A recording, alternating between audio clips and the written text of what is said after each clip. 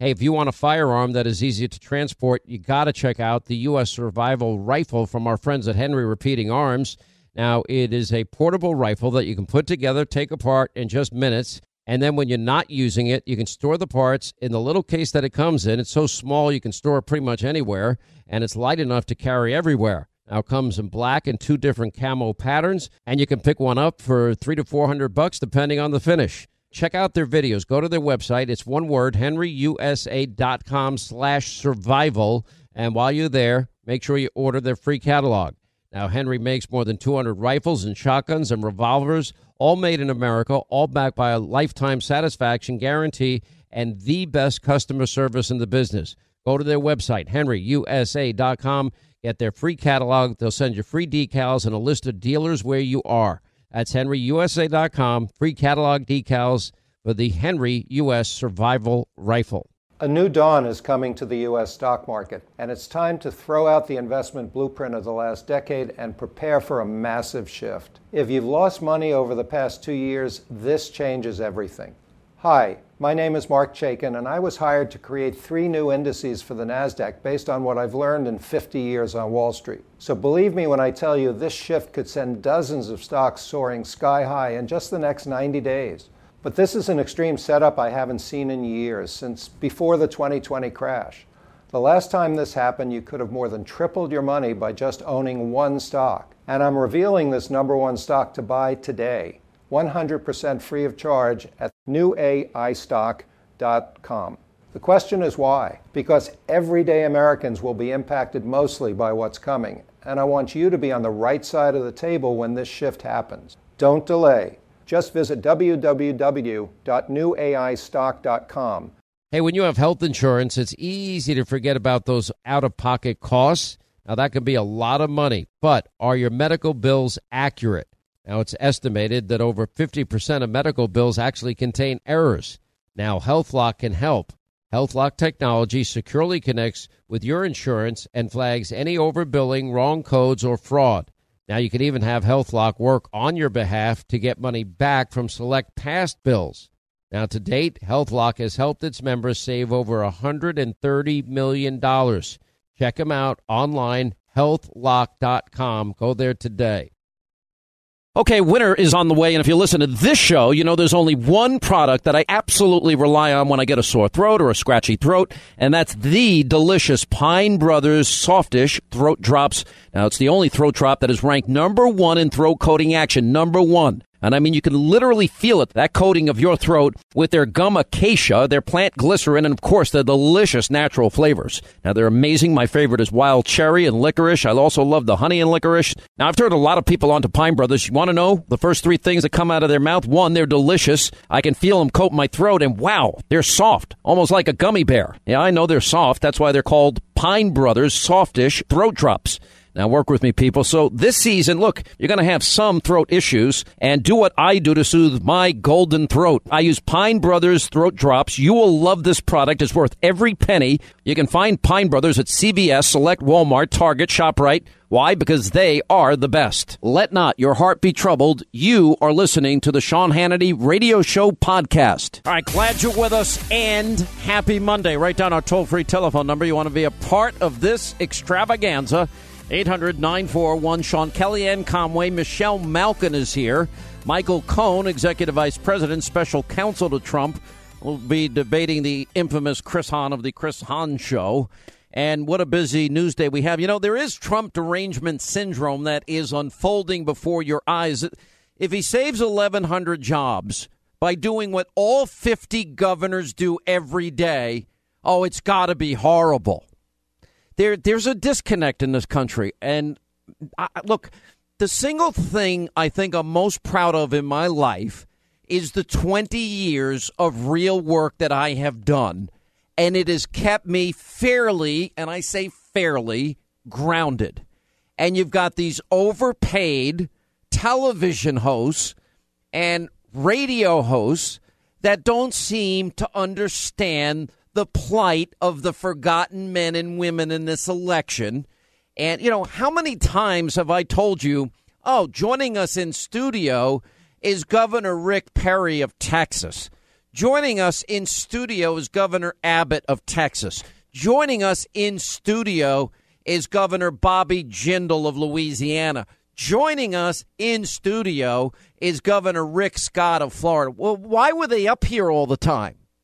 They were up here in New York and New Jersey and Pennsylvania, and they were poaching big companies to move their facilities and their jobs down to their states, incentivizing them with all types of tax breaks, lower taxes, less bureaucracy, less regulation, fewer issues involving unions, etc.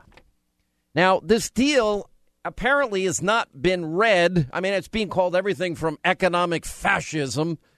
These people don't even know what it is. And everything in between. Carrier is going to spend $35 million, $16 million alone, revamping the plant in Indianapolis so they can continue the business that started there in the 1950s. The only contribution or promise by Trump is that he is going to push to get his 15% corporate tax rate and eliminate the specific regulations that is driving companies like Carrier to get the hell out of the country. Now, of course, cheap labor's partly an incentive, but that's not everything. Regulation, bureaucracy, confiscatory taxation contributes to an environment where they can't make money. Why? Because there's only so much the average person is willing to pay for an air conditioner. That's just the reality. It's one of those items, when it breaks, you got to buy a new air conditioner. I've done it many times in my life. You go down to the local, Home Depot, whatever place you need to buy your stupid air conditioner, and you go buy it. And you try and get a reasonable price on the best unit. You want to pay as little as possible, just like you don't want to pay a fortune for a water heater or a furnace or any of the other things we homeowners deal with every single day. It's just the reality. I'll give you another example. There's only so much people are going to be willing to pay for a quarter pounder with cheese, a Big Mac, a Wendy's quarter pounder with cheese, or a Whopper from Burger King. And if you're paying people $15 minimum wage, no students are ever going to get a part-time job again. They'll probably automate the making of these burgers, and nobody's going to have a job. So, all these things begin to factor in here. But the reason these governors come up to New York constantly, and the reason they've been successful in bringing business back to their states, is because of regulation, taxation, and a business climate that is conducive for them to make money. Because there's no reason being in business if you're not going to make money. You got to make a profit to stay in business, unless, of course, you're the federal government. Those rules don't normally apply. I was watching, so I know this, all 50 governors in this country do what Indiana just did. Okay, you invest $16 million in the plant. You invest $35 million in the state. And, yeah, we'll give you a tax rebate. That's exactly what happens every single day of the week, and that's what these governors offer these companies to take their corporations and all the expense associated with moving their company out of New York and New Jersey and down south someplace. North Carolina's doing it, South Carolina's doing it, Florida's doing it, Louisiana's doing it, Mississippi's doing it, Texas is doing it, and they're all doing it successfully. And it should be a lesson. I'll give you an example in New York. Andrew Cuomo. Remember these stupid ads? Oh, New York is a great place for business. No, it's not. It sucks for business in New York. The worst place to build your business is in New York. You're going to pay exorbitant labor costs, exorbitant property taxes, exorbitant rents, and you're not going to have a chance to get a return on your investment. It just doesn't work that way. So I sent a note out to, I'll tell you why I sent it. I sent it to Don Jr., and Don Jr. is a really good friend of mine. I mean, I've gotten to know him. I've knew him before the campaign, and I've known Eric Trump for a long time, and I can say straight up, they're both friends. You know, you've heard them. They've been on the program. I kid around with them a lot, and they're great guys, and they worked really hard for their father, and I know they care greatly about the country. Anyway, so I sent him a note last night. I also sent it to Newt Gingrich. I was watching this guy who's going to be on the program tomorrow. His name is Joe Max Higgins. He was on 60 Minutes. I watched Paul Ryan first. Paul Ryan, I think, is doing my TV show on Friday. That's what we have him booked for now. We'll see how that works out. So he was featured on this show. They call this guy the coach. And the coach, this guy was a genius. The Golden Triangle in the Mississippi area had so many people out of work.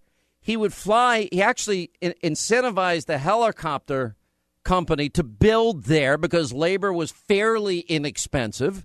But the workers are still making $50,000 or $100,000 a year.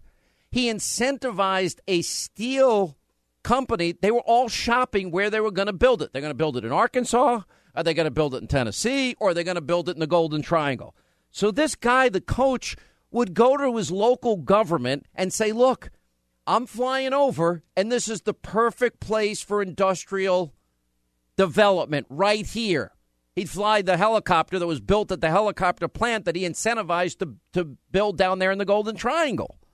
And so what he did is he would talk the local government into spending money on roads and sewers in anticipation and as an enticement for these companies that want to build facilities to build there. So it turns out this guy's a huge success. He's got all these guys working in the steel mill that they built from scratch down there. Now it's highly automated and they got a lot of robots and a lot of machines. But I think, if my memory serves me right from last night, they got, about 600 jobs that pay $100,000 each or more. In other words, the workers are being paid. They had this one guy there that had 4 kids. He says, how's it working out for you? And he had another job previously that didn't pay him half as much. And he says, yeah, I have a bigger house. I have more land. I said, I have the ability to have a new car, and I have ability to take care of my kids with less stress and worry than I've ever had in my life. Well, this guy ought to be put in charge of any infrastructure that this country is going to move forward with. Nobody seems to understand how economics works. Everyone wants to focus in on Donald Trump is focusing a tariff war. My prediction is we're never going to get there. We're not going to get there because he's going to renegotiate trade deals that are far more favorable to the United States. In other words, if you really think about it, why does China get to tax General Motors, Ford, and Chrysler vehicles at an exorbitant rate that nobody in China or Japan is ever going to buy an American car? Well, we're taking their products into the United States in record numbers, and we're not doing it to them. So free and fair trade is something worth fighting and negotiating over. So anyway, I want to play a little bit of this guy. You've got him booked for tomorrow, right? Was he surprised that you called him today? What did he say? They call him the coach. This guy just impressed me. So I wrote Don Jr. wrote me back. He said, wow, he was pretty interested in the guy. Anyway, so I'll go to cut 2. This is cut 78, Jason. And this is Joe Max Higgins on how he won the contract for the Golden Triangle, the Yokohama contract. And this is when he literally was so diligent. He found out through the flight records of this company where all of the executives were flying, so he knew who his competition was. I believe this is for the steel plant. And he said, okay, he went, oh, that's a tire plant? Okay, how many plants did this guy get done? He's got so many, a lot. And then in the middle of all this, they lost Sara Lee's pig slaughter part of their business. I didn't even know Sara Lee had a pig slaughter part of their business, and that put a lot of people out of work. So these jobs were needed more than ever. Here's how he did it.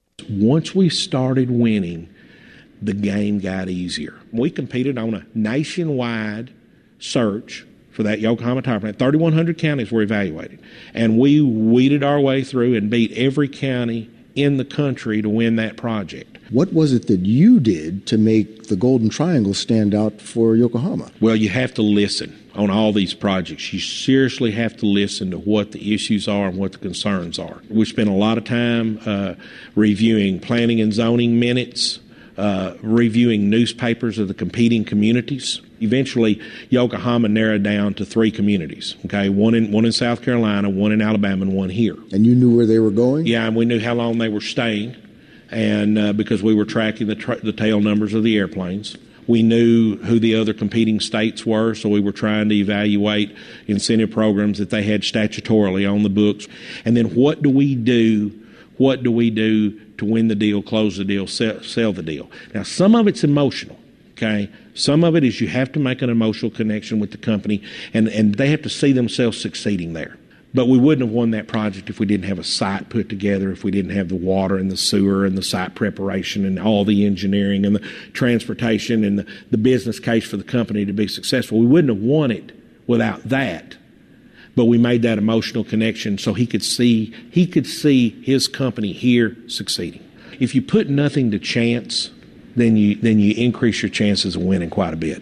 So he finds out the travel log of the private jet of the tire company, in other words, this Yokohama tire company, and he figures out how to make it more appealing. Now, that takes a little bit of investment in terms of the local municipality, just like he did with the helicopter plant and creating roads and sewers and making those available and incentivizing them and all the labor they could ever want. And then the same with the steel plant. The steel plant was going to need this extra power grid just for their projects because the heating of the steel is such a high energy consuming deal that they threw that in as an incentive. That's just smart. You know, you got existing industries in the area. He's brought in manufacturing, metal fabrication, steel, automotive, aerospace, the helicopter place, defense, timber, wood products, and so much more. Now, maybe you're thinking, oh, well, they're using government funds to entice business. Well, why shouldn't they? I mean, now, at the end of the 60 Minutes piece, what I found most interesting is, did they get a return on their investment? And the answer is yes. It more than pays for itself. How is that? Because eventually all of those people that are on some type of government services end up being taxpayers and not a burden on society. Those people now have jobs. Those people now support other businesses. Those people go out to eat. Those people buy clothes. Those people go to Target. Those people go to Walmart. Those people buy groceries. Those people go to movies. Those people go out, and do whatever they do. Buy liquor in the liquor store, for crying out loud. They buy beer, whatever they're doing. And so it floats the whole economy, and it just has this ripple effect that it spreads all throughout the entire community. But he didn't stop just there. He just kept going. Now, if we're going to spend $1 trillion on infrastructure, I want that guy managing it because that guy knows what the hell he's doing. That guy understands that, look, if we're going to spend $1 trillion, first of all, it's way too much money. Second, we've got to find a way. Paul Ryan didn't answer this question last night. How are you going to pay for it? That question needs to be answered. Now, you certainly can sell off the rights of government lands and government property, and there's all sorts of ways the government can make money. But unless and until I hear and see it, we're just going into further debt. Anyway, so I'm looking at this guy and I'm thinking, all right, what if we only spend $500 billion in infrastructure? You take it out of the bureaucracy, the hands of 535 greedy politicians in D.C., put it in his hands. Let him build infrastructure, enticing every multinational corporation to come work in America. Good jobs, economic growth, GDP 8%. Add that to energy independence. Add that to the tax rebate, which would be Obamacare being eliminated. Add that to a 15% corporate rate, a repatriation rate of 10%, and you got yourself an economy that's moving again. And you got people, the forgotten men and women that voted this election, back in the workforce, and fewer people in poverty, and fewer people on food stamps, and fewer people needing government assistance. It all works. I have no idea why Al Gore was at Trump Tower today. None whatsoever. I guarantee you he didn't talk about his prediction that the earth would have burned down by now. He's nuts. He's just I don't know what it is. People lose the presidency and they lose their mind along with it. It's something that happens. Let's see. Who else was there today? Oh, I saw Ari Fleischer leaving Trump Tower with Jason Miller. Jason Miller's a good guy, like him. Anyway, Gore met with Ivanka Trump to discuss climate change. The planet has a fever. Kellyanne left the elevators, didn't stop at the cameras. Congressman Allen West was there today. Well, I was kind of glad to see that. Congressman Randy Forbes was there and waited a while outside the elevators before finally heading upstairs. Look, I mean, you can speculate all you want. I just, it's all speculation by anybody. I will say the veterans groups have given a thumbs up to Mad Dog Mattis, who's picked to become defense secretary. Anyway, veterans groups are applauding Trump's decision to appoint retired Marine General James Mattis as defense secretary. The veteran of foreign wars said it makes perfect sense to appoint him. Our nation has been at war for more than 15 years, no end in sight. It makes perfect sense to put a war fighter in charge of the war fighting. Well, that would make sense. We have a family of an Ohio State terrorist says Trump jeopardized their safety. I can't make this up. This is on Law News. The family of the Somali refugee who stabbed nearly a dozen Ohio State University students last week. Remember the guy that ran into them with the car and then came out with the butcher's knife? Anyway, an ISIS-sponsored attack, they take credit for it, inspired attack, now says Donald Trump has jeopardized their family. The family's attorney said the family is concerned for their safety as a result of a tweet from President-elect Trump in the aftermath of the attack. Well, did he say to go attack the family? No. They're very afraid, and they expected to be attacked when they go to school or in the community. There's a great fear for them. What did he say? Trump tweeted, ISIS is taking credit for the terrible stabbing attack at Ohio State University by a Somali refugee who should not have been in our country. How do you interpret that in any way as a threat? Just doesn't make any sense. But a lot of what the media does and says doesn't make any sense, does it?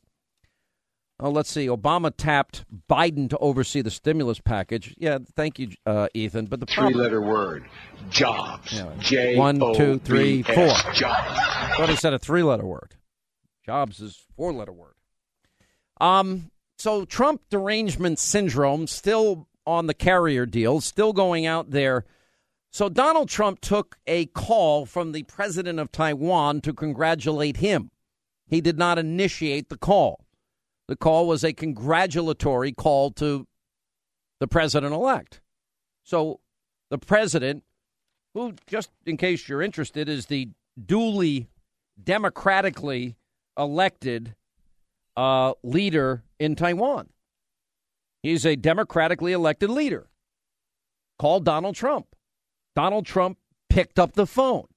You would think it was the single greatest, biggest breach in the history of mankind in presidential protocol. Now, don't let facts get in the way of a great story, because in 1995, Bill Clinton allowed the president of Taiwan to speak at Cornell University. Whoops. Guess the media didn't do their homework. And George W. Bush allowed the president of Taiwan to visit the United States while in transit to countries in Latin America that maintain diplomatic relations. And we can talk about the one China policy all we want. Who cares? Oh, China might get annoyed. Isn't it a little bit disturbing that nobody in the media, they didn't seem to care one bit when Obama was reaching out to the murdering dictator in Cuba, the thieving, murdering, now dead dictator in Cuba, Fidel Castro. They didn't seem to care a whole hell of a lot when he paid a ransom to the Iranians and the mullahs in Iran and negotiated a deal with them at the time that they were chanting death to America and death to Israel and burning American flags and burning Israeli flags. That didn't seem to bother them, but picking up a phone call from the president of Taiwan, I'm just telling you, they are doubling down on stupid. This is beyond stupid. That's all that George Stephanopoulos, he was always in the Clinton camp. Let's be honest. Donates to the Clinton Foundation, worked for Bill Clinton. How this guy ever got that job is beyond me. And they claim he's an objective journalist. He's not. Just like Chuck Todd is an idiot. And just like CNN is in the tank. Actually had people over at CNN this weekend suggesting that the media needs to start calling Trump an authoritarian strongman. Is that going to be the official CNN position on the new president-elect? Call him an authoritarian and a strongman, and they went on to call him a liar. And I'm like, I called out this very same pipsqueak for not calling Hillary a liar. Listen, I'm all for it. CNN, you keep going down this road. Just keep going down the road. Because it's going to be, look, you've eliminated all sense of objectivity. Now the people are hip to who you are. You know, Dick Cheney, I always love Dick Cheney. Dick Cheney just doesn't give a flying rip about anything in relation to the media because he understands them. He knows that they're a bunch of liars. He knows that they're invested in a political agenda. Anyway, he has become probably the most prominent member of the former Bush administration. He went out and supported Donald Trump, saying he admires the way the president-elect has rendered the elite media irrelevant. This is kind of echoing thoughts that I've been saying.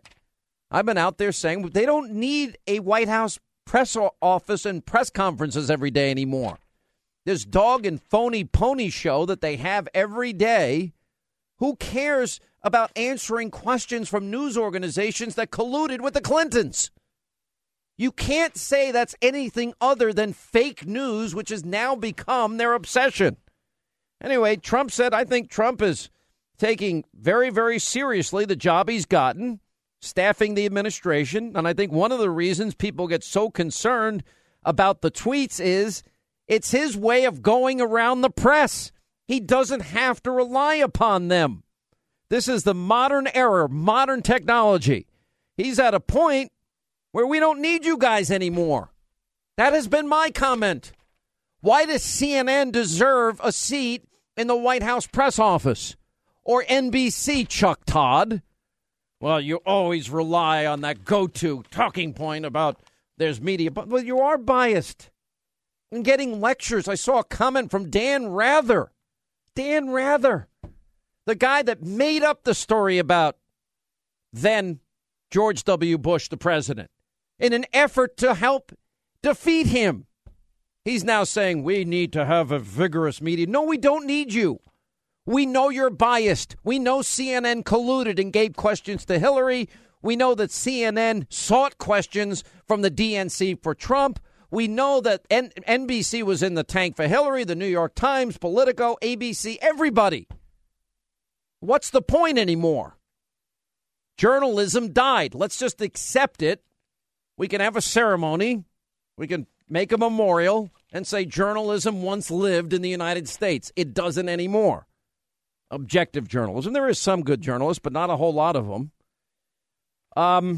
In a brief statement released today, Nancy Pelosi said there's no evidence Dr. Carson brings the necessary credentials to hold the position with such immense responsibilities and impact on families and communities across America. Really? This guy saved more lives. What experience does she have to be the minority leader? What has she done in all her years in Washington? Nothing. She's part of the problem. And you know what I want? Somebody like Dr. Carson, who actually can see problems from afar. You know what I would do if I was the head of HUD? I'd give everybody that's living in public housing, I'd say, here's the deed, keep it. Manage it. You own it. You're responsible for it. You're responsible for the upkeep. We're going to give it to you for free. Let them have it. And then they can create their own community association. They can work on their own fees, system, structure to cut the lawns and paint the place and take care of the place. Because government has screwed it up so bad. I'll never forget, I was in Atlanta and a girl died in a public housing unit because a roach got lodged in her ear. I went to the house as doing my job as, a news person, talk show host. And I go there. I look at the wall of this public housing unit infested with roaches. You would never raise your child there. There's government housing. A disgrace. Cabrini Green in Chicago. You can go to any of the places here, Techwood Homes in Atlanta.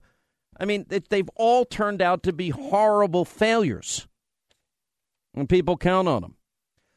Got to give Chicago credit. Speaking of Chicago, they pledged $1 million to protect the illegals. And by the way, let's see. Last year's Thanksgiving holiday weekend saw 8 people killed, only 20 people wounded. Oh, this year we got 60 wounded. But they're going to spend money on people that are here illegally because they're a sanctuary city. All right, what other news we got today? All right, let's get to the phones. Let's go to Aaron in Boca Raton, Florida. What's up, Aaron? How are you? Hi, Sean. I hope you hear me clearly. This idea that the phone call was a faux pas on the behalf of Donald Trump is an amazing, fictitious, mindless thought on the left-wing media. It was clearly a calculated move by Donald Trump and his staff. Nobody calls Donald Trump and just gets through without any staff pre-screening the call, like yourself. With having said that, I will, unless you want to ask me a question, I'll get off the phone and you can comment. But clearly this was a very calculated move to wake up the sleeping giant of China, saying, you're not the only game in town, and there's a new sheriff coming into town. He knew exactly what he was doing. He knows what one China policy is. He understood exactly what he was doing. And you know what? He didn't care. And there's no reason, really, for America to be kissing China's ass anymore, is there? You're not looking for a fight. Look, I've carried a gun all of my adult life. I now am very skilled in martial arts, street, hard fighting, martial arts. Basically, how to win a fight and break things in 30 seconds. Kempo and all these other arts. This is an eclectic blend of arts. And so I'm just saying that, I just do the opposite. You don't look for a fight. But you don't run from a fight either because you're afraid. Obama's been afraid of his own shadow. Rosie is in Miami, News Radio WIOD. What's up, Rosie? How are you? Hi, Sean. Good afternoon. The reason why I'm calling again is just to reiterate, this Obama made deal with Cuba, a country that's been oppressing Cubans on the island for so many years, including my own family who had to flee. And I'm calling today on behalf of a friend of mine whose uncle was beaten and imprisoned on last Monday, for not mourning Fidel the right way. And his name is Eduardo Pacheco, and I'm just calling because it's, mind-boggling. So thrown in prison for not mourning the death of Fidel. He's one of the leaders of the democratic movement over there in Cuba, and a part of his province. And he has meetings every Monday. And that Monday he received a nice visit, of course, from some of the officials, from some of the officials, government officials, telling him he couldn't basically host his meeting. And if he did, he would pay the consequences. And sure enough, he did. He didn't have the meeting, but they still wanted to make sure he didn't have that meeting. And Obama would like to formalize relations with Cuba. Well, I'm not into dictators and radical Islamic mullahs either. We have 30 seconds. Mark, K-Dawn, Vegas. What's up, Mark? How are you? Hey, just got to say 2 things happened on November 8th. That was great. Donald Trump became president, and my daughter was born. On November 8th? That all happened November 8th in your life? It did. You know, it was cool. My son got to vote. He turned 18 this year on November 3rd. He was born Election Day 1998, of all days. Wow. So like your daughter, I mean, it's a pretty cool day you'll never forget, the day Trump was elected. Congratulations, by the way. I'm in the military, and I was really worried about this Hillary campaign coming in because I've been in for over 10 years now. We had this big cut a couple of years ago, and I almost lost my job in the military because we thought we needed to shrink down. And I was worried about the Clinton campaign because, one, the shrinking, continued shrinking in the military, and two, with these Syrian refugees coming in, I'm worried. My job is very high vis in the Air Force. I can't say what it is, but they don't like us, and they want to get us. So I was worried about that Clinton campaign coming in and what it's going to do to the military, and I know a lot of my buddies were too. All right, I appreciate your call, and I'm glad we are going to rebuild the military based on what Trump says as part of his promise, and we need to. Thank you for your service, my friend. God bless you. We need people that are willing to serve this country and risk their lives. By the way, what a tragedy. Did you see that? Did you see that fire this weekend? Oh, my gosh. 33 people died. Oh, that's so scary. Give me a minute, David, when I am more proud of Hillary Clinton's all right speech than any other moment on the campaign because she had the courage to stand up. I would rather lose than win the way you guys did. No, you wouldn't. Yes. No, you wouldn't. Yes. That's very clear today. No, you wouldn't, respectfully. I'm sorry, how exactly did we win? No, go for it, Jen. How exactly did we win? I'd like to know, because I've sacrificed the last 4 months of my life to do it. Excuse me. And we did it. And we did it by looking at the schedule and looking at, yes, the electoral map of 270, because that's how you win the presidency.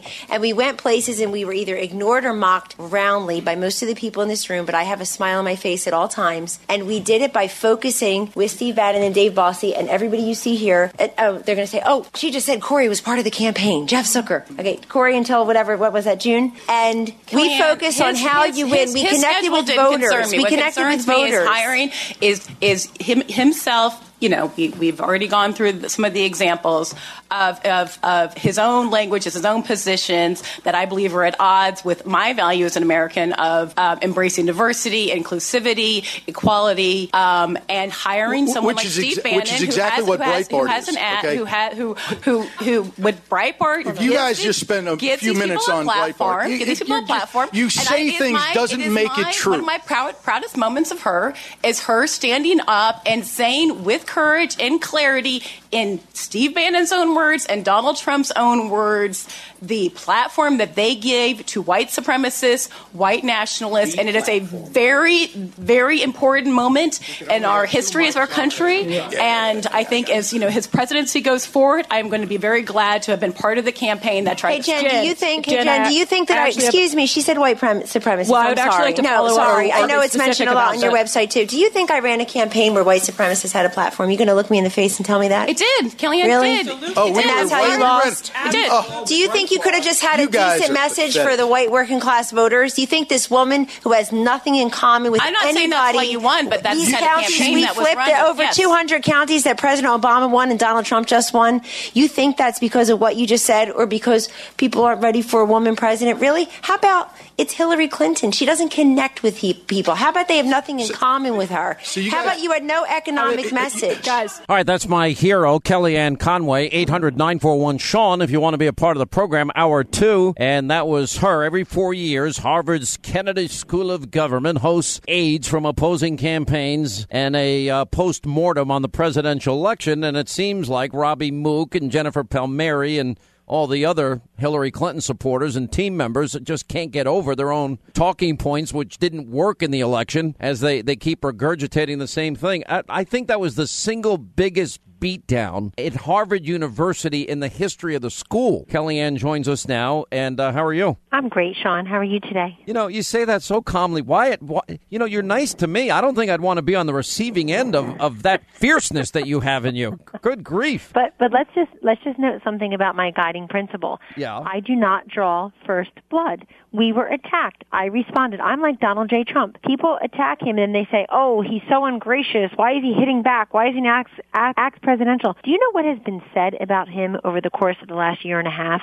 Do you know that quote, professionals who had all the king's horses, all the king's men, all the king's money in Team Clinton and couldn't get it done? Do you know what they accused us of doing? And I'm not going to let that lie. And here's why I'm not going to let it lie. I've got big, broad shoulders. I think everybody knows I'm tough. But let me tell you something. She and they are not going to besmirch the 62 million plus Americans who came out and voted for Trump, the 306 electoral votes we got, the people who lost friendships and family members and colleagues over their support of Donald Trump because they were right and they saw something others could not. I'm not going to allow them to minimize the concerns and the value of those men and women across this country who believed in him, joined his movement, and support his presidency. Every fight I had during this election year, I don't care if it was Brett Stevens at the Wall Street Journal or Glenn Beck or Jonah Goldberg or Rich Lowry or National Review or the Weekly Standard, I didn't start any of those fights. They hit me and I hit back, and then they whine and cry that I hit them back. And I'm like, these people are big as babies. But I am tired of this false narrative that they're continuing, that if you're conservative, that you're racist, sexist, xenophobic, homophobic, Islamophobic. I can't take it anymore. And it didn't work. So what's the point? And you shouldn't have to take it. No, people don't want to be called names. And there's a difference between what offends you and what affects you. And voters go with what affects them. And they were so tired of these elites literally looking down their noses, beyond their bifocals, telling everybody what to think, what to do, who can win, what their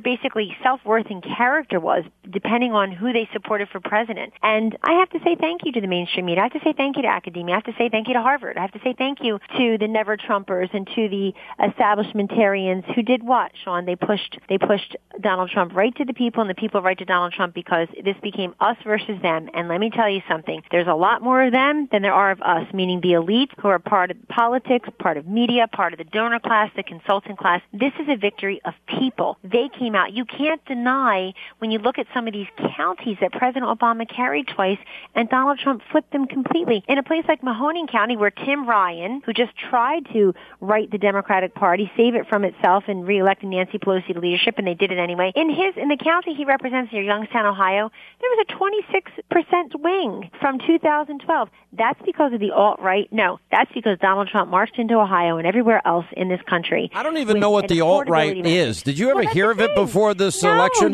No, that's the joke of it. Jen Palmieri saying she was never more proud than the speech that Hillary gave. Seriously? Maybe that was part of the problem. Where was the speech on helping millions of women who are in poverty and don't have health insurance? Where the heck was the speech about an economic agenda and growth agenda, energy investment for the people in these coal country, the steel workers, the laborers? Donald Trump carried labor union households in some places 2-1. And so that's the most proud speech they are. Hillary Clinton flew to Reno, Nevada to give a speech about a website. This is not presidential. And so she was never more proud. Maybe that's because in August you hardly saw Hillary Clinton post-convention. 5 days before the last debate on October 19th in Las Vegas, she took off the entire time. People said, that's just brilliant. She'll be so prepared. She'll be so presidential. You're so funny. It's such an awful way to manage and Donald Trump was doing like 6 events a day. And exactly. You know, and that works. People want you to take the case right to them. Trump derangement syndrome is becoming a real mental condition now. I mean, here 1,100 jobs are saved through Carrier, and people are going ballistic. The president-elect spoke with Taiwan's president after Taiwan's president reached out to congratulate Donald Trump. Now, you know, they say this as though Bill Clinton, never allowed the president of Taiwan to give a speech at Cornell in 95, or that George W. Bush didn't allow the president of Taiwan to visit the United States in transit to Latin American countries that maintain diplomatic relations with Taiwan. They say this as though he's the only person in the history of the world to, quote, break presidential protocol. It's just nonsense. And you see how they're reacting. It's so predictable. They don't seem to have learned anything from the election results, is my take. That's my entire problem, is that nothing was learned. They reelected Chuck Schumer, a liberal in New York, Nancy Pelosi, liberal in San Francisco. They're still attacking Donald Trump like he's at 1% in the primaries. The man was just elected president of the United States. He got 100 more electoral votes than Mitt Romney did, and he had the entire Republican apparatus and everybody supporting him. This is a decisive victory. He's their president. When it comes to Taiwan, the president-elect Trump has made very clear. He received the call, and he received the congratulatory call. He wasn't going to be rude. Everybody's saying, is he changing policy towards China? Does he understand the policy towards China? Does he know where China is? Get off it, everybody. No. You lost the election. Get out of the permanent campaign. Tell Jill Stein and Hillary Clinton's lawyers to go on a nice vacation and celebrate the holidays, and just move on and allow this guy to support himself. But you know what? There's one last thing. This guy's unconventional, and that's not going to change. So anybody trying to apply their conventions and their rules to him will be sorely disappointed. I'll just buy plenty of crayons, coloring books, and Play-Doh for these people, because obviously they need more. Let me ask you about this. I shared your concern about Mitt Romney. I think what Mitt Romney did in this campaign to sabotage Donald Trump, by the way, just like Bret Stephens and NRO people and other people, I think that,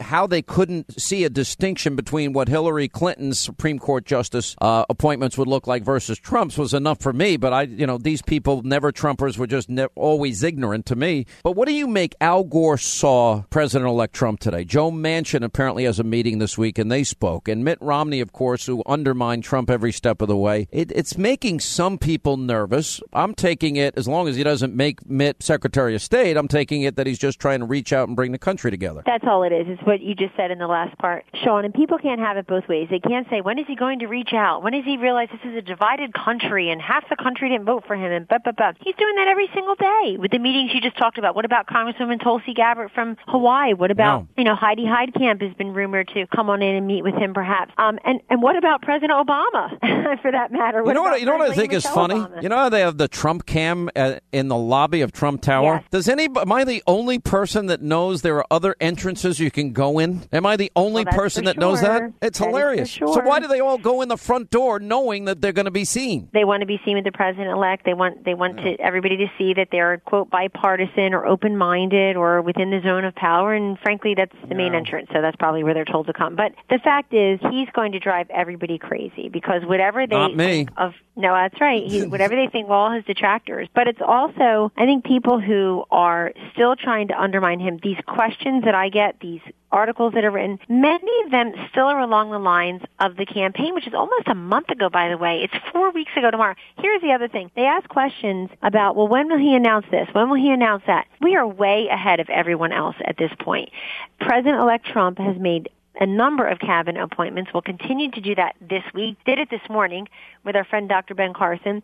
And President Obama's first cabinet appointment was Tim Geithner, his Treasury Secretary, 4 weeks into his president-elect term. 4 weeks. We're not even there yet, and he's got about a half a dozen cabinet members chosen. So we're way ahead of schedule. I know. It's a classic Trump thing, ahead of schedule, under budget. Let me ask you about you. Now, neither one of us believes in identity politics, but I do think that a milestone of great importance was reached. You are the first woman in American history to win and lead as a campaign manager, a winning campaign. And you deserve all the credit for that. You have not taken an official position yet. Have you decided where are you in this process? Or do you think maybe you will work outside the administration? I discussed this with the president-elect just over the weekend, and he knows I'm here for him. I support him and Vice President-elect completely. Did I just surprise you with a question? You have an answer for everything. You're very quick. I just don't know why I'm an issue, because I'm going to continue to support him. Okay, but I'll tell you why I think you're an issue. You're an issue because you're really good, and I think you really served him well in the campaign. And I like good people to surround the president of the United States, and I think you're good for him. That's my honest opinion. I appreciate that, Sean. Honestly, I do appreciate all that. I'm here for him, very involved in transition, very involved in a number of things that he's doing, and will continue to. And Vice President Pence and I worked together for a number of years, so that will continue. So it's just simple. I either go inside into the West Wing and serve him according to how he sees best, and we discuss that directly, or I stay on the outside and basically build the whole political operation that you can do where you're supporting the judicial nominees, the legislative initiatives. Donald Trump as president will be a man in a hurry. He is going to accomplish many great things very quickly. The excuse of divided government is over, and he has his 100-day plan for all to see, and I hope the first people who read it, Sean, are Republican friends in the House and the Senate, because they need to brush up and get ready for sponsoring any number of these initiatives that he's put forth. And if you do the political operation outside, you can fold that into, I'm told you can fold that into what will be an effort to get 60 Senate votes for the Republicans by 2018. In 2018, Republicans are defending 8 U.S. Senate seats. The Democrats are defending, drumroll please, 25. So we've got a great opportunity to give the president-elect the 60 Senate vote margin that he needs, and I'd be happy to run that from the outside. But look, either way, I'm all in. I'm moving my family to Washington. The president-elect knows how committed I am, and I'm just really excited. Sean, I walk through airports. I walk on Fifth Avenue near where I work. Everybody is so excited, with very few exceptions. Now that it's Christmas time, the people walking on Fifth Avenue aren't just your usual Manhattan, foot traffic of commuters and shop. It's all of America is here. The quote flyover country that Hillary didn't have a message for is here. Everybody is so excited. They feel like a weight has has been lifted. They're optimistic about the future. It's just so gratifying to see. And I feel duty bound to the president-elect, but I also feel duty bound to those people, the people who stop me and say, my daughters love you, or thank you for standing up for women, or thank you for helping the president-elect get elected. So I feel duty bound to them, too, and I will be there for them as well. I love the people, as you know. You know, to me, what he has going forward is very difficult and also very simple at the same time. He's got to fulfill his promises. 15% corporate tax, 10% repatriation, 7 brackets to 3, energy independence, get rid of Obamacare, health savings accounts, build the wall, education back to the states, identify radical Islam, originalist justices, and you win. Now, pulling all of that off is hard, but if there's anybody that can do it, I think it's him. So anyway, I wish you well, and you work so hard. I know I talked to you throughout the campaign. There were days, now be honest, you didn't sleep more than 2 hours. Well, and I looked it. I'm sure you're... No, I did not say that, but I mean, okay. No, you look great. All right, we got to roll. It all worked, Sean. It all worked. Look, it was all for common cause, and it worked. Take care, baby. All right, thank you, Kellyanne Conway. So Mark Levin, the great one, started his internet show on an incredible CRTV, Conservative Review Television, and Levin TV has been a huge success. Now, 2 of my other friends, people that I've known forever, and one in particular is in studio that I love dearly, is starting shows as well. And here's just a little preview of Michelle Malkin's show. Michelle Malkin Investigates is on CRTV. I don't want his story to die. I want everyone to be aware that this can happen to their loved ones. An Oklahoma City cop is convicted of rape, but was he sent to jail for a crime he didn't commit? Forget everything you thought you knew about this case, because it might not be true at all. They lied on the stand. They lied to the jury. This is an injustice. Black Lives Matter activists taking their fight into public schools. Just what are our kids being taught? Hating the police. No respect for authority. That's a big one. Out of this leftist ideology. This total Marxism, the political correctness. Teach impressionable young kids that they don't have to obey the law because the law is illegitimate. They're going for broke. Black Lives Matter. From the streets to the classroom. I'm Michelle Malkin. Subscribe now to get Michelle Malkin Investigates on CRTV. All right, she's always been an iconoclastic truth teller. She's been a #1 New York Times bestselling author. How did I ever get into calling you my little sister? Because we were so close over the years. We've become such good friends over the years that we just developed a real good friendship. Yeah, and it's been very special and a huge blessing, Sean. And I'm just so proud of my big brother, and it's always great to come and visit with you. Why do I have to always be the older guy? Why do I have to be the fat old guy? I don't get that, you know. You've been through a tough time, and I know the only reason I would ask you publicly is because you were so public and so willing to talk about it that I want to make sure that people understand you've had great progress. Your daughter was sick. Yes. And she's doing so much better now. Yes. And you talk about investigating. You were out there doing everything possible to find your own answers to a very complicated medical problem, and the good news is she is doing better. Yes, and I want to thank you especially, Sean, and all of your listeners, because I heard from so many of them when we talked about this the last time. I do believe in the power of prayer, first of all. But also, I think you probably have a lot of moms and dads out there who've been in similar situations where the traditional medical establishment can't get them answers, and you really have to take matters into your own hands. And that's why we didn't see you really for a lot in the last couple of years. Yes, and, you know, I do put my family first, and I know you do too. And when you experience something like this, it definitely opens up your heart and your mind to a lot of different kinds of hardship and adversity. Guess what? I actually allowed my daughter to get a tattoo. And the tattoo How old is she? She is 16. Okay. And it sort of encapsulates everything she's been through. It says, per aspera ad astra, which is the Latin phrase for through adversity to the stars. And it's really become our family motto. Did you get one too? She asked me to get a matching tattoo. I'm not there yet. How about you? I didn't know I was being invited to get one. But I remember I remember one conversation in particular that we had, and I remember mentioning like the Mayo Clinic. Have you been here? Have you been there? And you had already done everything. Yes. And so what was the answer? Well, how did you get to the solution? And so actually it was really a seed that you helped plant. Yeah. You know what I did? I drove my daughter to the Mayo Clinic. She was unable to fly. She was really in a bad situation.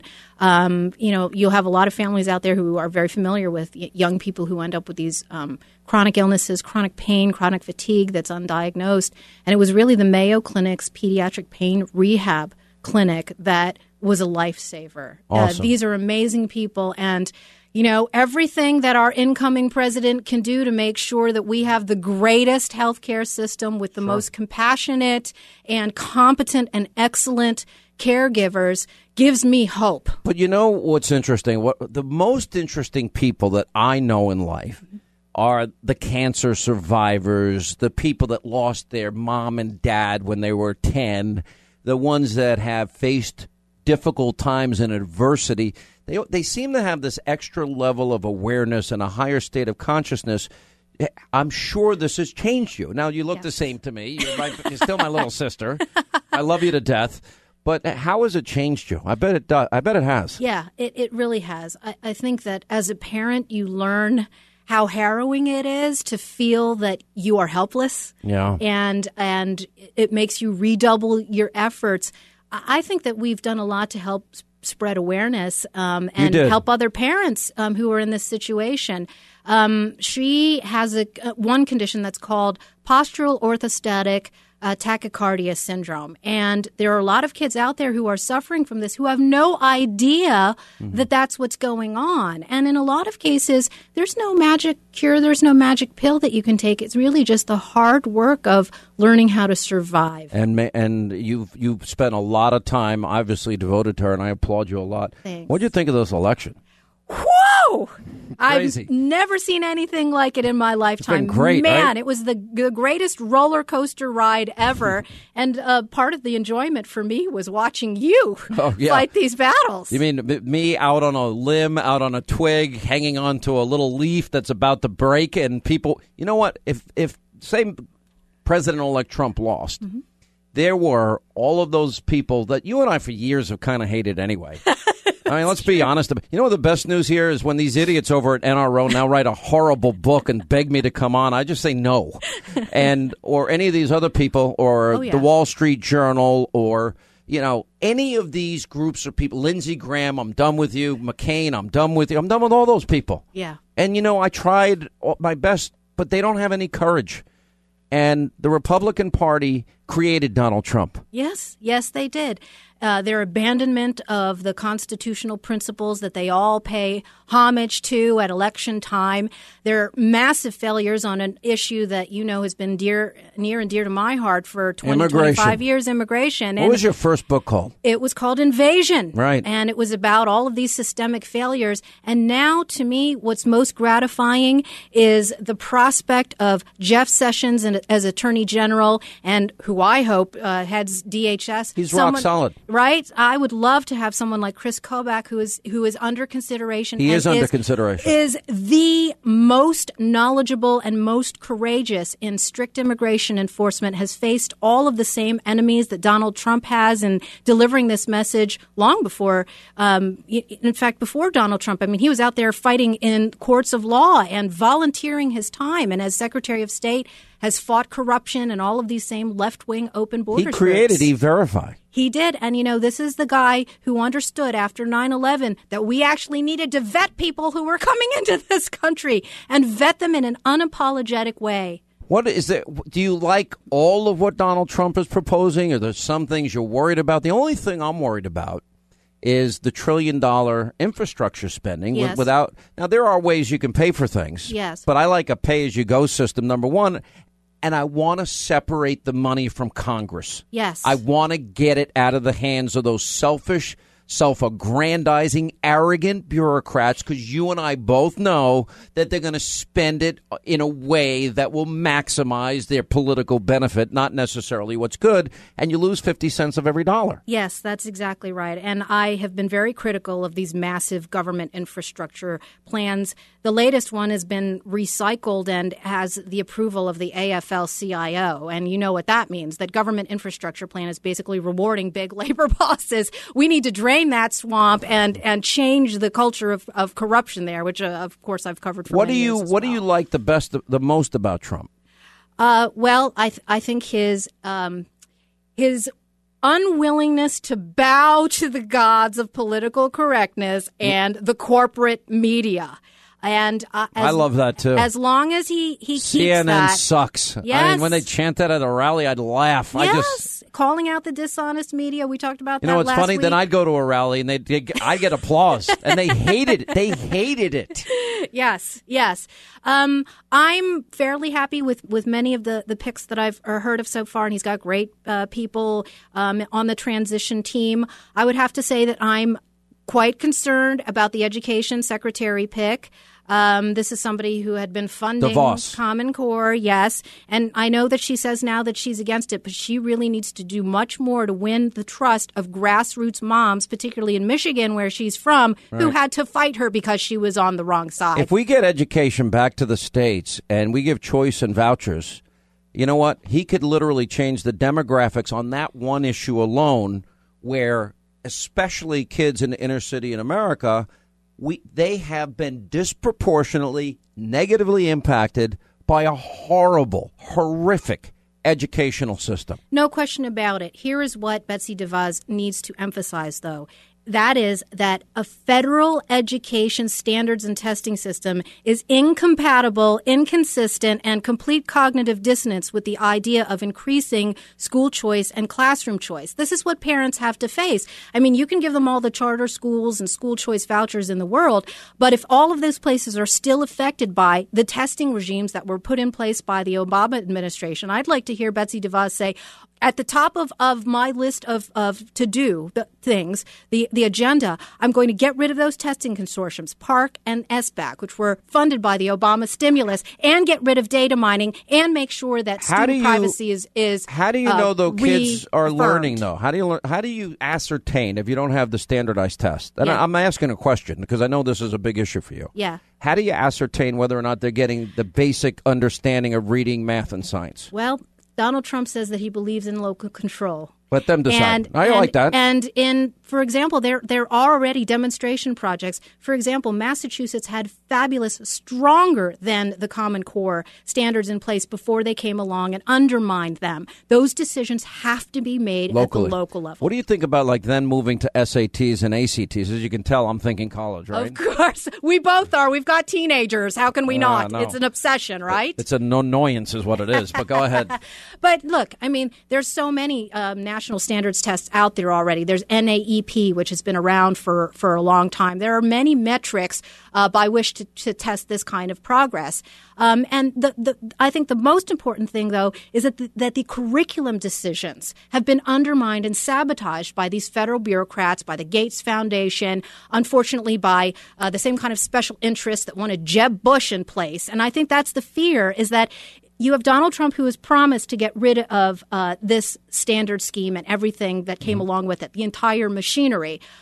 He also promised, and he was quoted on this earlier in the campaign, that he was going to protect student privacy, because the data mining aspect of this I agree with that. is really one of the most hidden aspects. If Trump puts originalists on the Supreme Court, yes, follows up with extreme vetting, if he builds the wall, if he fixes the economy in a multitude of ways, 7 brackets to 3, 15% corporate rate, repatriation rate at 10%, that's trillions that's coming in. He gets rid of Obamacare. That's going to be like a tax cut for the average person. Energy independence on top of it. He'll be a successful president. He's just got to stick to his basic promises. Yes, he has to not get distracted. And I think he's I've been around him a lot. He kind of gets distracted pretty easy. Well, but not in a bad way. Yes, I think that he has some good disciplinarians on his team. He does. And as long as he maintains that, he's got certain core instinctual principles. He loves this country. He backs the American worker. I had some mixed feelings about the Carrier deal, but, I covered Carrier in my history book, Who Built That. It is a great American 1950s, company. Yeah. And these were engineers who dug into their own pockets to make this company work. And so if he's finally sent a message after decades of crony capitalism and globalism that American workers matter, if that is a deterrent to laying off American workers, that is a good thing. When does your show on CRTV start? So Monday. Today. Today. Today's Monday. That's okay. right. And I'm extremely excited. We're releasing 4 episodes and so you go to CRTV.com. That's right. It's a subscription service. Yeah, no. You know what I love about it? It's because I'm a binge TV watcher. There you go. Binge over the holidays. You can binge on me. Binge. Can I say I'm going to binge on Malkin. I don't know if that sounds good. That may not sound right. Well, I love you like you are my family member. I'm proud of you. I'm sorry you went through such a hard time, but I'm glad on the other side of it, everything's come out well. And it's great to see you. And you're going to be in TV studio tonight, Yes, right? I'm very excited. I love getting Michelle worked up on TV because she's fierce. I've watched her eat up a liberal or two once or twice. I would like to tell him thank you for going out of your way and taking your holiday away from your family and working on the Carrier and employees deal and sticking to your word and going to bat for all of us at Carrier and keeping our jobs here. And I'd like to thank him and Mike Pence for doing it so quickly. I didn't expect an announcement probably for 3 or 4 weeks. And we're, 2 days from them meeting with them, and they've already made their announcement. So I'm very excited about it and would like to thank both of them personally and shake their hands hopefully tomorrow and get to meet them personally. When you heard from that plant spokesman that they were going to close the plant, you thought to yourself, what the hell am I going to do?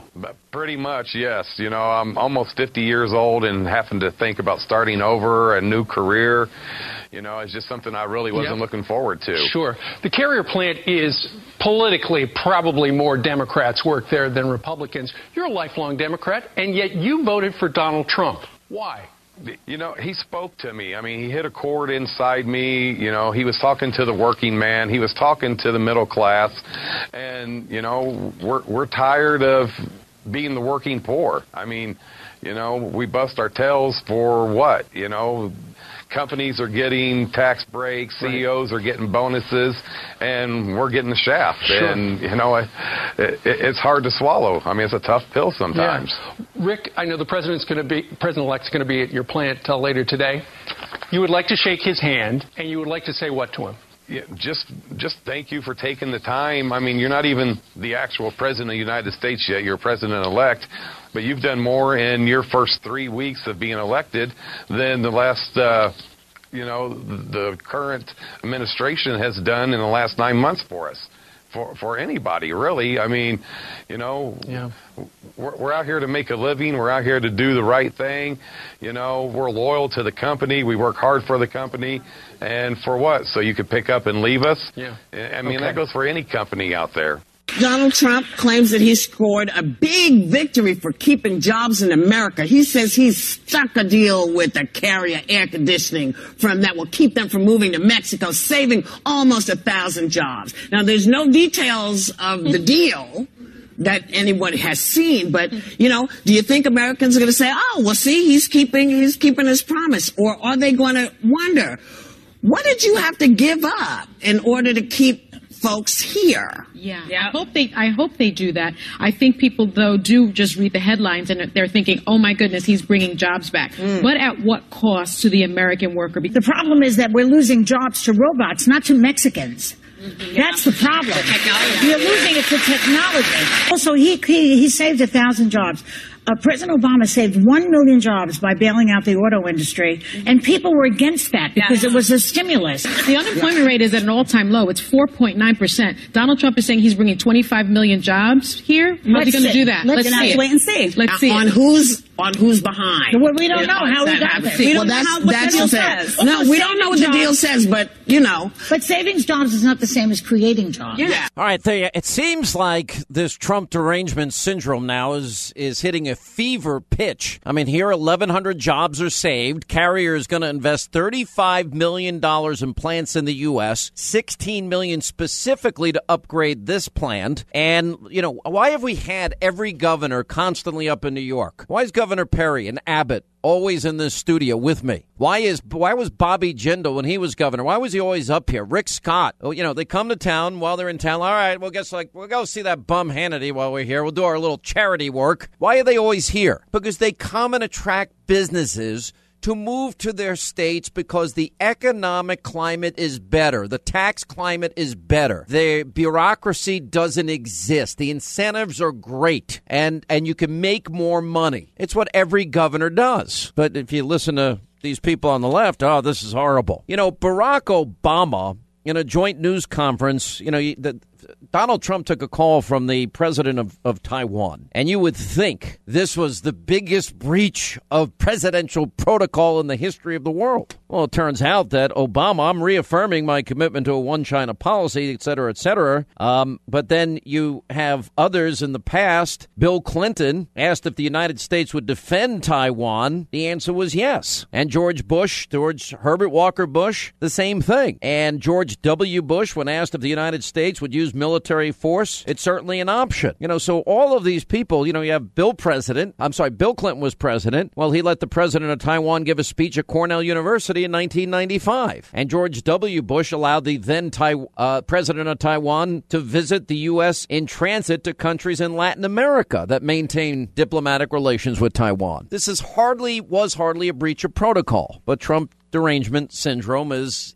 what it is. Anyway, joining us now, Michael Cohen. He's Executive Vice President, Special Counsel to the Trump Organization, and Donald Trump himself. Chris Hahn is the host of the ever infamous Chris Hahn Show, now on 3 affiliates nationwide. What's going on, guys? How you doing there, Sean? So what's up, Hahn? Do you have a problem with 1,100 jobs saved? Do you have a problem with him taking a call from the president of Taiwan? I have no problem with the carrier deal or his intervention in it. I have problems with conservatives who are intellectually dishonest, and they criticize Barack Obama for saving the auto industry, and then they're praising this. I think it's great that there wasn't a government. There was. Let me tell you the big distinction here, and you should be smart enough, even as a liberal, to figure this out on your own. There's no government bailout. There's no taxpayer. There most certainly is government taxes being. There are tax incentives here. There's tax. Wait a minute, but the tax incentives are not for the federal government. They're from the states. Did you see 60 Minutes last night? I unfortunately did not. All right, you need to go back and watch. Giant game went late, Sean. You should know that. The Giant game, and it was a disaster. You should have turned it off after the first quarter. I should have turned it off and should have watched it. You should have watched 60 Minutes. You would have done a lot better off. Anyway,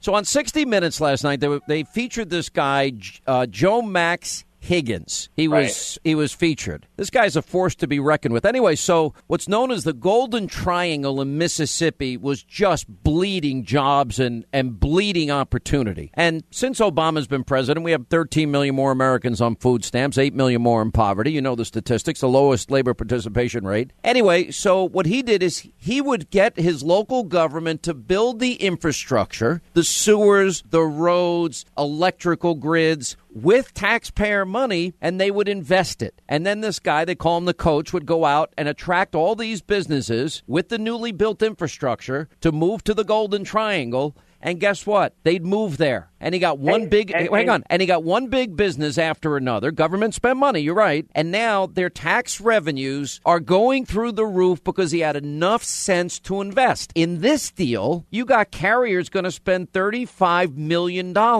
So they got tax incentives, just like the Golden Triangle in Mississippi, just like what Governor Abbott and Governor Perry and Governor Jindal and Governor Scott do. This goes on every day. Every single state in this country does, Sean. Thank you. Including here in New York, Andrew Cuomo spent, from what I heard, about $200 million in advertising, asking companies to come to New York. Check us out. See how I got no problem with it. I got no problem. How much did he spend? Wait. How much did he spend on those ads? Because you were just whining about how much money the state of Indiana spent on this deal, which was $7 million, a paltry $7 million. Whining about it. No, you were whining about it, and you were saying there was a big government hand. No.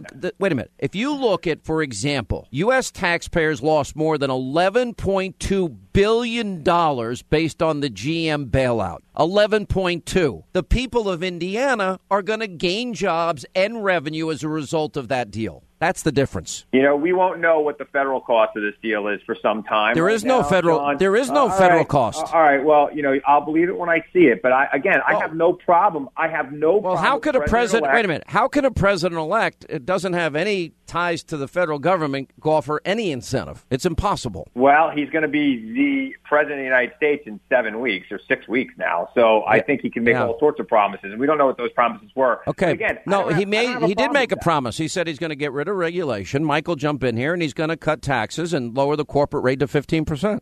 Sean, I don't know really why we're even having this argument. I find it ridiculous, and I think it's a perfectly waste of good time. It's a great deal for these 1,100 people who this Christmas will have, or for the holiday, will have money within which to buy presents for their families and to, continue to pay mortgages or rents, instead of sending the company over to a foreign country where they're going to earn money. I just don't see the need to even discuss it. The people that like Mr. Trump, that voted for Mr. Trump, will all acknowledge that this is a great deal, and this is exactly what he talked about during his campaign. See, he's the first person I've heard in a long time that's actually living up to his campaign promises. Those people that don't like Mr. Trump will turn around and say this is a terrible deal, that it's going to cost taxpayer money, it's going to cost federal money, that he's giving something away. And, those same naysayers are the ones that are going to benefit from a Trump presidency. And by the way, it's the same people like, hang on, it's the same people like Chris Hahn that never thought Donald Trump would win. Did you, Chris? I never thought he'd win. No, I did not. Yeah, so you're wrong Chris again. Chris is in a long line of people, including every single, including CNN, Donald Trump, every single person over at MSNBC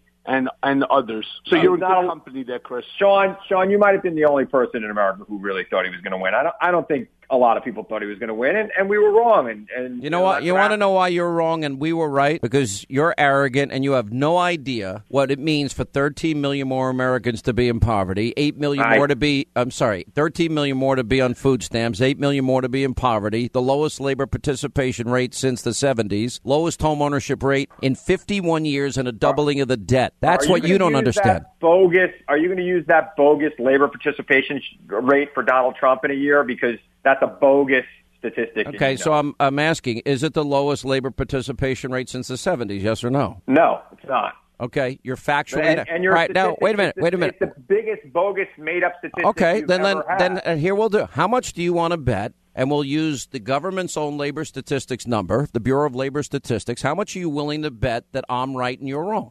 Okay, Sean, if you count children and people who have retired, yes, it's listen, the lowest. We'll use the standard. You're using the math. It's fuzzy We'll use math. the standard Bureau of Labor Statistics number, and you just said that I said what I said is inaccurate. I'll bet you any amount of money that I'm right and you're wrong. The unemployment rate has been calculated the same way forever, and right now it's 4.7%. Okay. I think President Obama deserves a lot of credit for that. But as Donald Trump pointed out, Michael, the unemployment number doesn't factor in the chronically long-term unemployed. And it doesn't count in people that they've taken off the rolls, and it doesn't... Look, numbers don't lie, people do. The government has been using these faked up, trumped up, whacked out numbers in order to turn around and to make people feel good. Well, those are the people that are actually working, not the people that aren't working, because they're not feeling good and they don't want to be on social service. And what they're looking for is an opportunity. They're looking for hope, inspiration, and again, opportunity. And that's what Donald Trump ran on, and that's what Donald Trump won on. So, Sean and Mike,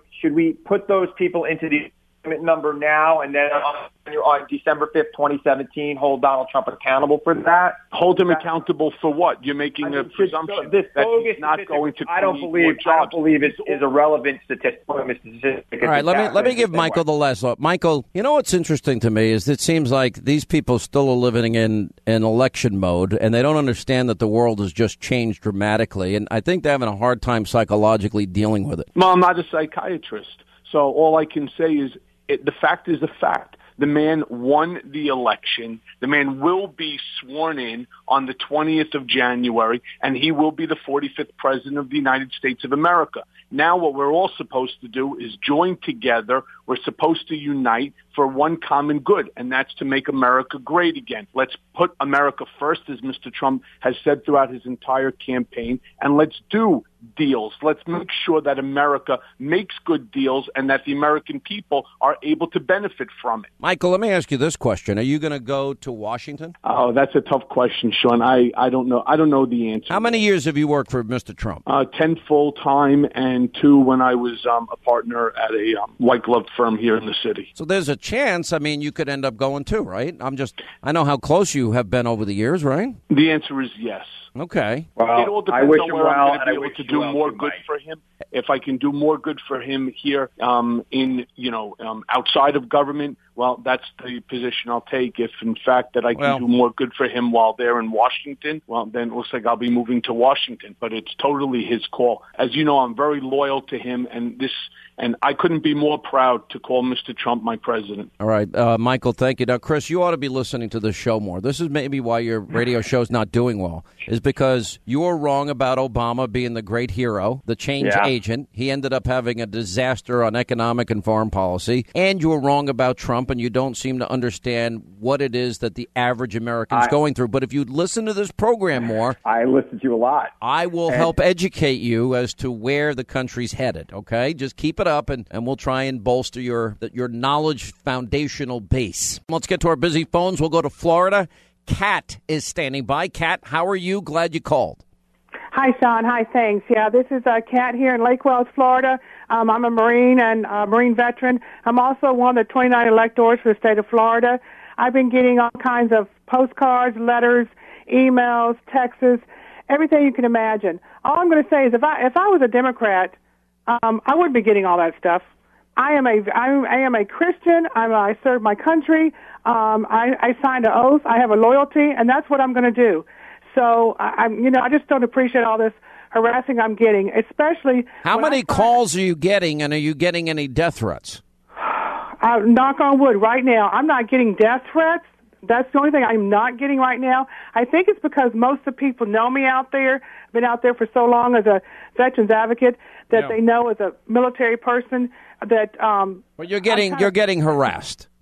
I'm getting harassed, even on Sundays. Do you know Blaze Ignolio, who we had on the program last week? I heard him. Yes, sir. That's our chairman for Florida. Yes, sir. I heard that. It was wonderful. I heard that. Well, listen, here's my advice to you. I mean, I guess if people want to communicate with you, you can't stop it. I mean, they do it to me, too. And if you saw half of my email on a daily basis, it would probably shock you to your inner solar plexus. But putting that aside, thank you for serving your country. Number one, Semper Fidelis. Number two, and number three is if you get any real threats, I would report it immediately to law enforcement. And I think the fact that Democrats are just such sore loser crybabies and they're trying to intimidate electors and steal the election away from Donald Trump speaks volumes about them. But they're not going to succeed. They're not going to win. It's not going to happen. He won by a decisive margin, and that's the way our system works. Yes, sir. It's done and it's over with. I totally agree with you. I'm proud to do what I'm doing, so it is what it is. All right, Semper Fi, Kat. Thank you. Thank you. Thank you, sir. Have a good day. Fred is in Prospect, PA. What's up, Fred? How are you? And we're glad you called. Hi there, Sean. What I was talking about was the taxes that are built into America, like this carrier thing. I understand what Trump's going, but I don't think he's doing it the right way. All of us have taxes built in. The American manufacturer has a tariff of about 70%.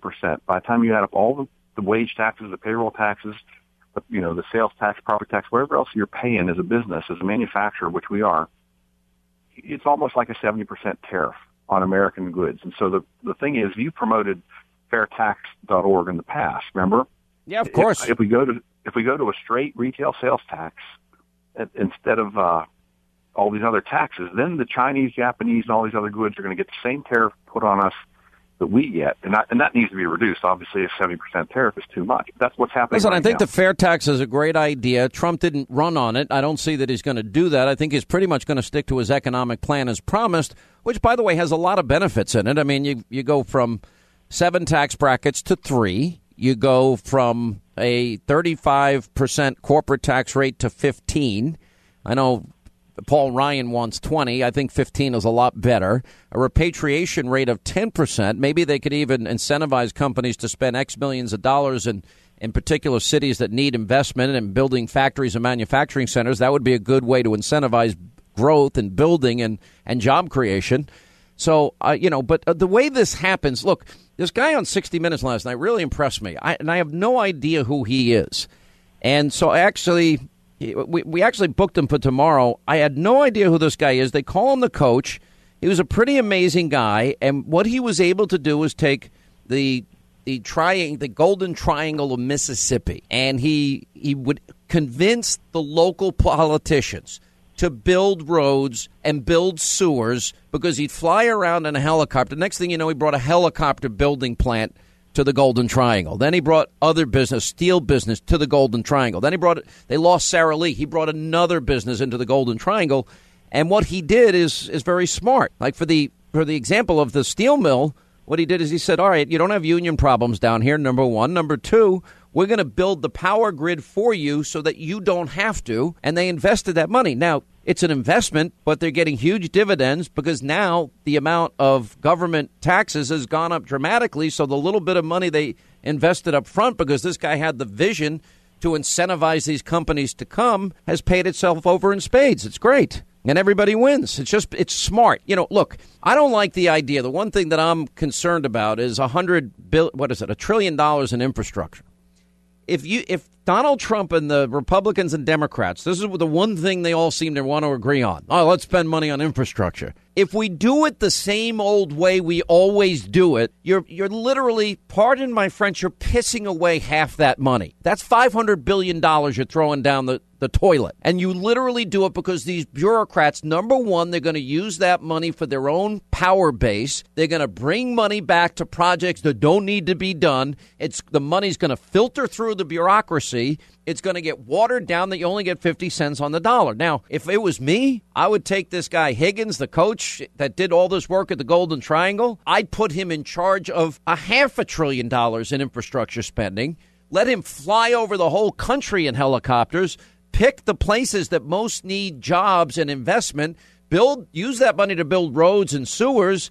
Incentivize all these multinational corporations to come back to Detroit, Milwaukee, Cleveland, any city, any state that needs growth and jobs, and get these people to work. Now, you couple that with energy independence, clean coal, and drilling and fracking, and you've got a formula for massive economic growth. Look, if China's economy can grow at 8% a year and we grow at an anemic 1%, you can't continue to spend the way we spend and not increase government deficit and debts. So what you got to do is grow the economy. Best way to grow the economy, get people off of food stamps, out of poverty, back to work. They're not costing us any money. Now they're contributing to the tax base. And we're creating jobs and goods and services that people want, need, and desire. And we're becoming energy independent. And we've eliminated Obamacare. So now we have a lot more jobs created in the healthcare sector. And guess what? Lo and behold, you'll be scratching our heads in 3 years saying, wow, that worked. That's the idea. There are things that work. All right, Carlos, Miami, next on the Sean Hannity Show. Hey, Carlos, how are you? Hi, how you doing? Congratulations for your show, your team, your producer. You're excellent. Keep it up. Last week I saw your show. You were interviewing a little girl in Ohio, and she expressed she had been bullied by a teacher, and she didn't back off. And I just wanted to say that I think that's... Let me play it. We were in Cincinnati on Thursday. You're talking about this cute little girl, and she said that her teacher wanted her to write horrible things about Donald Trump. Listen to this. Hey, sweetheart, how are you? What do you want to say? So I did a PowerPoint on Donald Trump. Wow. And my teacher wanted me to say that he was selfish and rude and arrogant. Whoa. So she would. I wouldn't. She said she'd take points off my grade, and I didn't care. And I told her that's my freedom of speech. Come on, give this girl a big hand. Right. You know why I'm giving you a hand? Because you stood up for what your beliefs are, and you didn't let the teacher tell you what to do. Good for you. I mean, that was a pretty brave little girl. That's the type of behavior we should embrace. That's a shame on that teacher. I think the school district should look into that. I'm against bullying, but from an adult to a child and a teacher to a student, that's even worse. So keep it up. I believe that's the type of behavior we should embrace for our daily activities. And here's the problem. You're a kid in college. You want to go to medical school. You want to go to business school, dental school, law school. And now you're risking getting a C or a C minus or a D plus because you stand up to your liberal radical teacher. Okay, that's going to hurt your chances of success. So it wouldn't be, I tell kids all the time, if you're willing to get the lower grade, go for it. Otherwise, just be a good little parrot, regurgitate back what they want to hear, get your A, and move on to the next class. Just know what the truth is. Well, I think we should stand up tall for what we believe in. We got a dream. We believe in something. Yeah, I know, but sometimes people dream of being in medical school. One D on your record is not going to help you. One D can prevent you from getting into medical school or law school or getting your MBA. Hopefully, if we embrace that type of behavior, that should lower. That shouldn't happen. And one other thing my son told me last week that I liked a lot, said, Dad, Trump is going to do a great job. He's building up the Liberty Orchestra. I like that. I like that a lot. That's cool. Yeah, so you're in touch with them a lot, and you have a direct line with them if they like it. The Liberty Orchestra sounds great.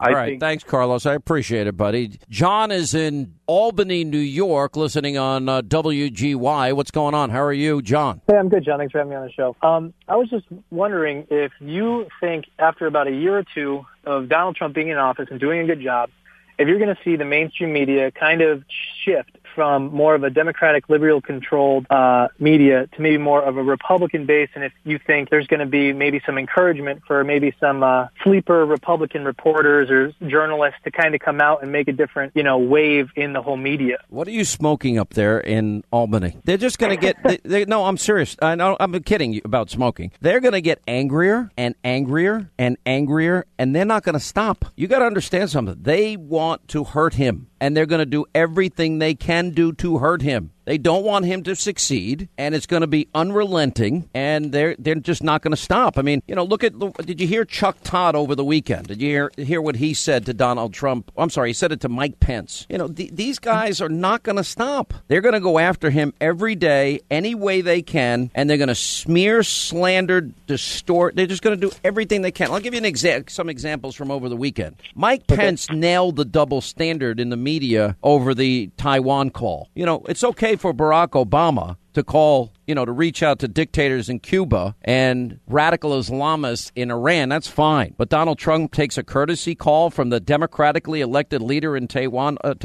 That's horrible. That's horrible. I'll give you another example. The media needs to start calling Trump an authoritarian strongman, CNN was saying this weekend. The classic techniques of a demagogue. Well, the same anchor never called Hillary a liar, and we know she was a liar. They want the media to double down on Trump. He's a liar. He's a liar. Elizabeth Warren goes on CNN and calls Steve Bannon a white nationalist. Even that was too much for Anderson Cooper, although he was apologetic for saying, well, he's not really a white supremacist, not really. So, my prediction is it's going to get ugly. Here's my prediction. My prediction is in 2 years, especially if he's successful, it's going to get ugly. Anyway, 800-941-SEAN if you want to be a part of this extravaganza. Let's go to Aaron is in Jonesboro down in Tennessee. Our thoughts and prayers for the people down in Tennessee, Gatlinburg area, Dollywood area. What's the name of that big resort down there? There's over Gatlinburg. There's Dollywood, that sort of thing. Yeah, Dollywood. And what's the name of the big hotel? It escapes me for a minute. Oh, there's the Park Vista Hotel. It's up on the. No, that's not the one. Okay, I'm at Gatlinburg, but I'm usually down at the poor end of town when I stay. So. The nicer places aren't usually the place that I get to go, but it is sad. There's been a lot of tragedy down there, but it's sad. But anyway, I have a lot of friends down there. I know people have been suffering. They're in our prayers. What's going on, buddy? Well, it's first off, Mr. Handy. I hope you're having a great afternoon, and I've been listening to you for quite a while. Now I remembered. It's the Gaylord, the Gaylord Hotel. Yes. Okay. Yes. But last week I heard after Mr. Trump had negotiated a deal, and of course the first thing that happens is it starts getting raked over the coals by the media. But 800 jobs are staying in Indianapolis, and then of course our president has to get on and say, well, he's planning on doing these things, but how's he going to do it? How's he going to do it? Does he have a magic wand? And the first thing that popped in my head was it's called The Art of the Deal. It came out almost 30 years ago how he does his negotiating and his crafting of the deals. that he goes through with, and he does it because he truly enjoys it. But then over the weekend, I've reflected on it, and I realized that Mr. Obama's base and Ms. Clinton's base are just take whatever they say at face value. They don't bother to look at any facts or any background or anything like that. So I just wondered if I could get your input on his comments and the fact that if he'd bothered to do a little bit of reading, he could have understood exactly how Donald Trump is going to do his deals. All right. Well, listen, I think The Art of the Deal told us a lot about the mindset of Trump. One of the great pieces of advice I took out of it, and I've done a lot of business deals in my life, is never be afraid to walk away even at the last second from any deal. Because if you want something too much, you're not in a good position to buy it, period. You know, since 9/11, the Tunnel to Towers Foundation has been committed to supporting our nation's first responders and veterans. Now, they are the heroes that put their lives on the line for our communities and our country. Heroes like U.S. Army Major Jonathan Turnbull. Now, Major Turnbull sustained devastating injuries at the hands of an ISIS suicide bomber. Now, the complete loss of his left eye, a puncture to his right eye. He needed more than 20 surgeries and countless hours of rehabilitation. Tunnel to Towers thankfully paid off his mortgage, and they gave him a specially adapted smart home designed for his needs. His home also gives him hope. And with the help of people like you, the foundation supports families like the Turnbulls. Join Tunnel to Towers. This is a great mission. They support America's heroes. They're hoping all of us will donate $11 a month so this great work continues. Their website, the letter T, the number 2, the letter T.org. The letter T, the number 2, the letter T.org. The letter T, the number 2, the letter T.org for the Tunnel to Towers Foundation. Hey, if you want a firearm that is easy to transport, you got to check out the U.S. Survival Rifle from our friends at Henry Repeating Arms. Now, it is a portable rifle that you can put together, take apart in just minutes, and then when you're not using it, you can store the parts in the little case that it comes in. It's so small you can store it pretty much anywhere, and it's light enough to carry everywhere. Now, it comes in black and 2 different camo patterns, and you can pick one up for $300 to $400 depending on the finish. Check out their videos. Go to their website. It's one word, henryusa.com/survival. And while you're there, make sure you order their free catalog. Now, Henry makes more than 200 rifles and shotguns and revolvers, all made in America, all backed by a lifetime satisfaction guarantee and the best customer service in the business. Go to their website, henryusa.com. Get their free catalog. They'll send you free decals and a list of dealers where you are. That's henryusa.com. Free catalog decals for the Henry U.S. Survival Rifle. A new dawn is coming to the U.S. stock market, and it's time to throw out the investment blueprint of the last decade and prepare for a massive shift. If you've lost money over the past 2 years, this changes everything. Hi, my name is Mark Chaikin, and I was hired to create 3 new indices for the NASDAQ based on what I've learned in 50 years on Wall Street. So believe me when I tell you this shift could send dozens of stocks soaring sky high in just the next 90 days. But this is an extreme setup I haven't seen in years, since before the 2020 crash. The last time this happened, you could have more than tripled your money by just owning one stock. And I'm revealing this number 1 stock to buy today, 100% free of charge at newaistock.com.